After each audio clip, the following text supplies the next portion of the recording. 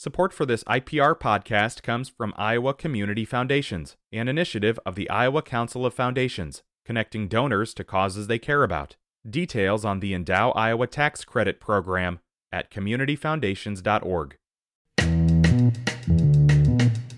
Today is Wednesday. It is the 24th of January. This is Here First from IPR News. I'm Michael Leland.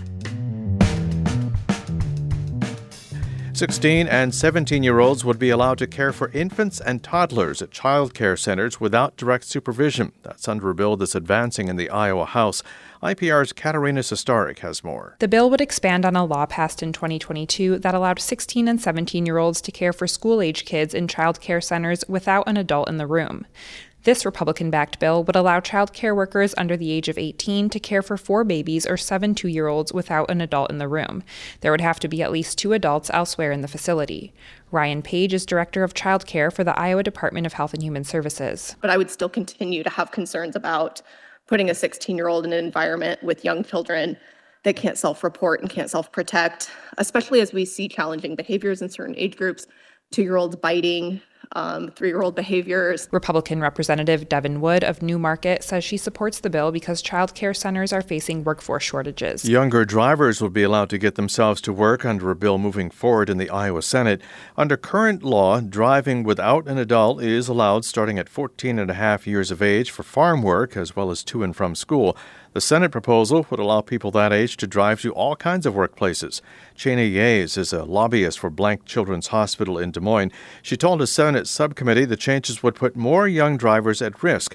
She says the crash fatality rate for teens is almost 3 times the rate for people in their 20s. The research tells us there really is a difference in the capability of teen drivers. They create a greater risk not only to themselves but others on the road. The bill would change some of the limits under the minor's license. It would only allow new drivers to travel 25 miles one way to work or school and only up to an hour before or after their jobs or activities begin and end.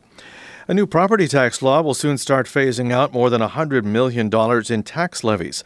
IPR's Grant Leo Winterer reports that change could hurt services like libraries. House File 718 was passed last year and will go into effect across the state this July. The bill looks to provide property tax relief and limit local government spending, and for cities like Waterloo, that means less money for the library. David Eckert is the library's director. He uses the levy for staffing, which is a quarter of his budget. He says if he loses his staff, his library could lose programs and accreditation. We have an accreditation process that we go through every 3 years, and so then that would knock us down from a Tier 3 to a Tier 1 if I go below a certain number of hours that we have to be open. Tier 1 libraries are not considered accredited by the state. The Waterloo Public Library received about $640,000 from the levy last year. An Iowa City protester facing charges for a demonstration in October has rejected a plea deal and is going to trial. Tara McGovern of Coralville was among 7 people arrested under the state's new penalties for protest-related crimes. They were protesting a lecture by a California activist who opposes gender-affirming care for minors. The Johnson County Attorney's Office offered plea deals to drop the serious misdemeanor disorderly conduct charges while preserving a simple misdemeanor for interfering with police. McGovern rejected the deal, saying the actions were within the scope of lawful assembly. I don't believe that anybody at that protest did anything wrong, and I don't want to plead guilty to something that isn't wrong. McGovern's trial is scheduled for late February. Cedar Rapids Eastern Iowa Airport has set a passenger record. Cedar Rapids Gazette reports about 1.4 million passengers used that airport last year. That breaks the record of about 1.3 million total passengers that was set back in 2019. This is Here First from IPR News. I'm Michael Leland.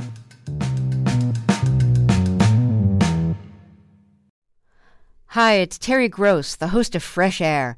We bring you in-depth, long-form interviews with actors, directors, musicians, authors, journalists, and more. Listen to our Peabody Award-winning Fresh Air podcast from WHYY and NPR.